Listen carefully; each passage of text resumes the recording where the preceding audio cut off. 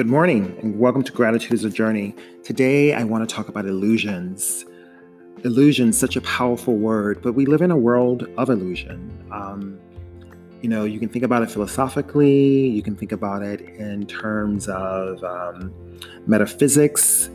There's so many things that we can say that are full of illusions. We live in a world where your life is on social media, whether it's Instagram or Facebook or whatever, that you show the ambassador. I make a joke when friends and I are dating online, like the dating apps, and I said, keep in mind you're meeting the ambassador. You're going to eventually meet the real person. The more you talk to them, the more face-to-face time you have, the more engaging times you have with them. So that is how you walk into the situation that I don't fully know and understand this person, and I will get to know and understand this person. It's not meant to cut them off. It just means that, there are illusions. You put your best face forward and they don't see the darker sides or the shadow sides of yourself.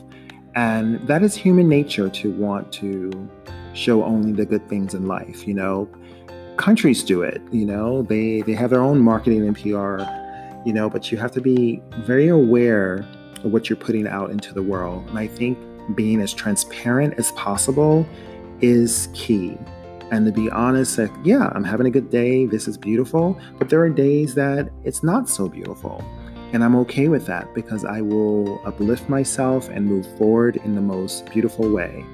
So I am grateful for the art of illusion. Illusion can be done through photography, through television and film, through painting, through makeup, through hair, through so many things. So there is an art to it. There is a beauty to it.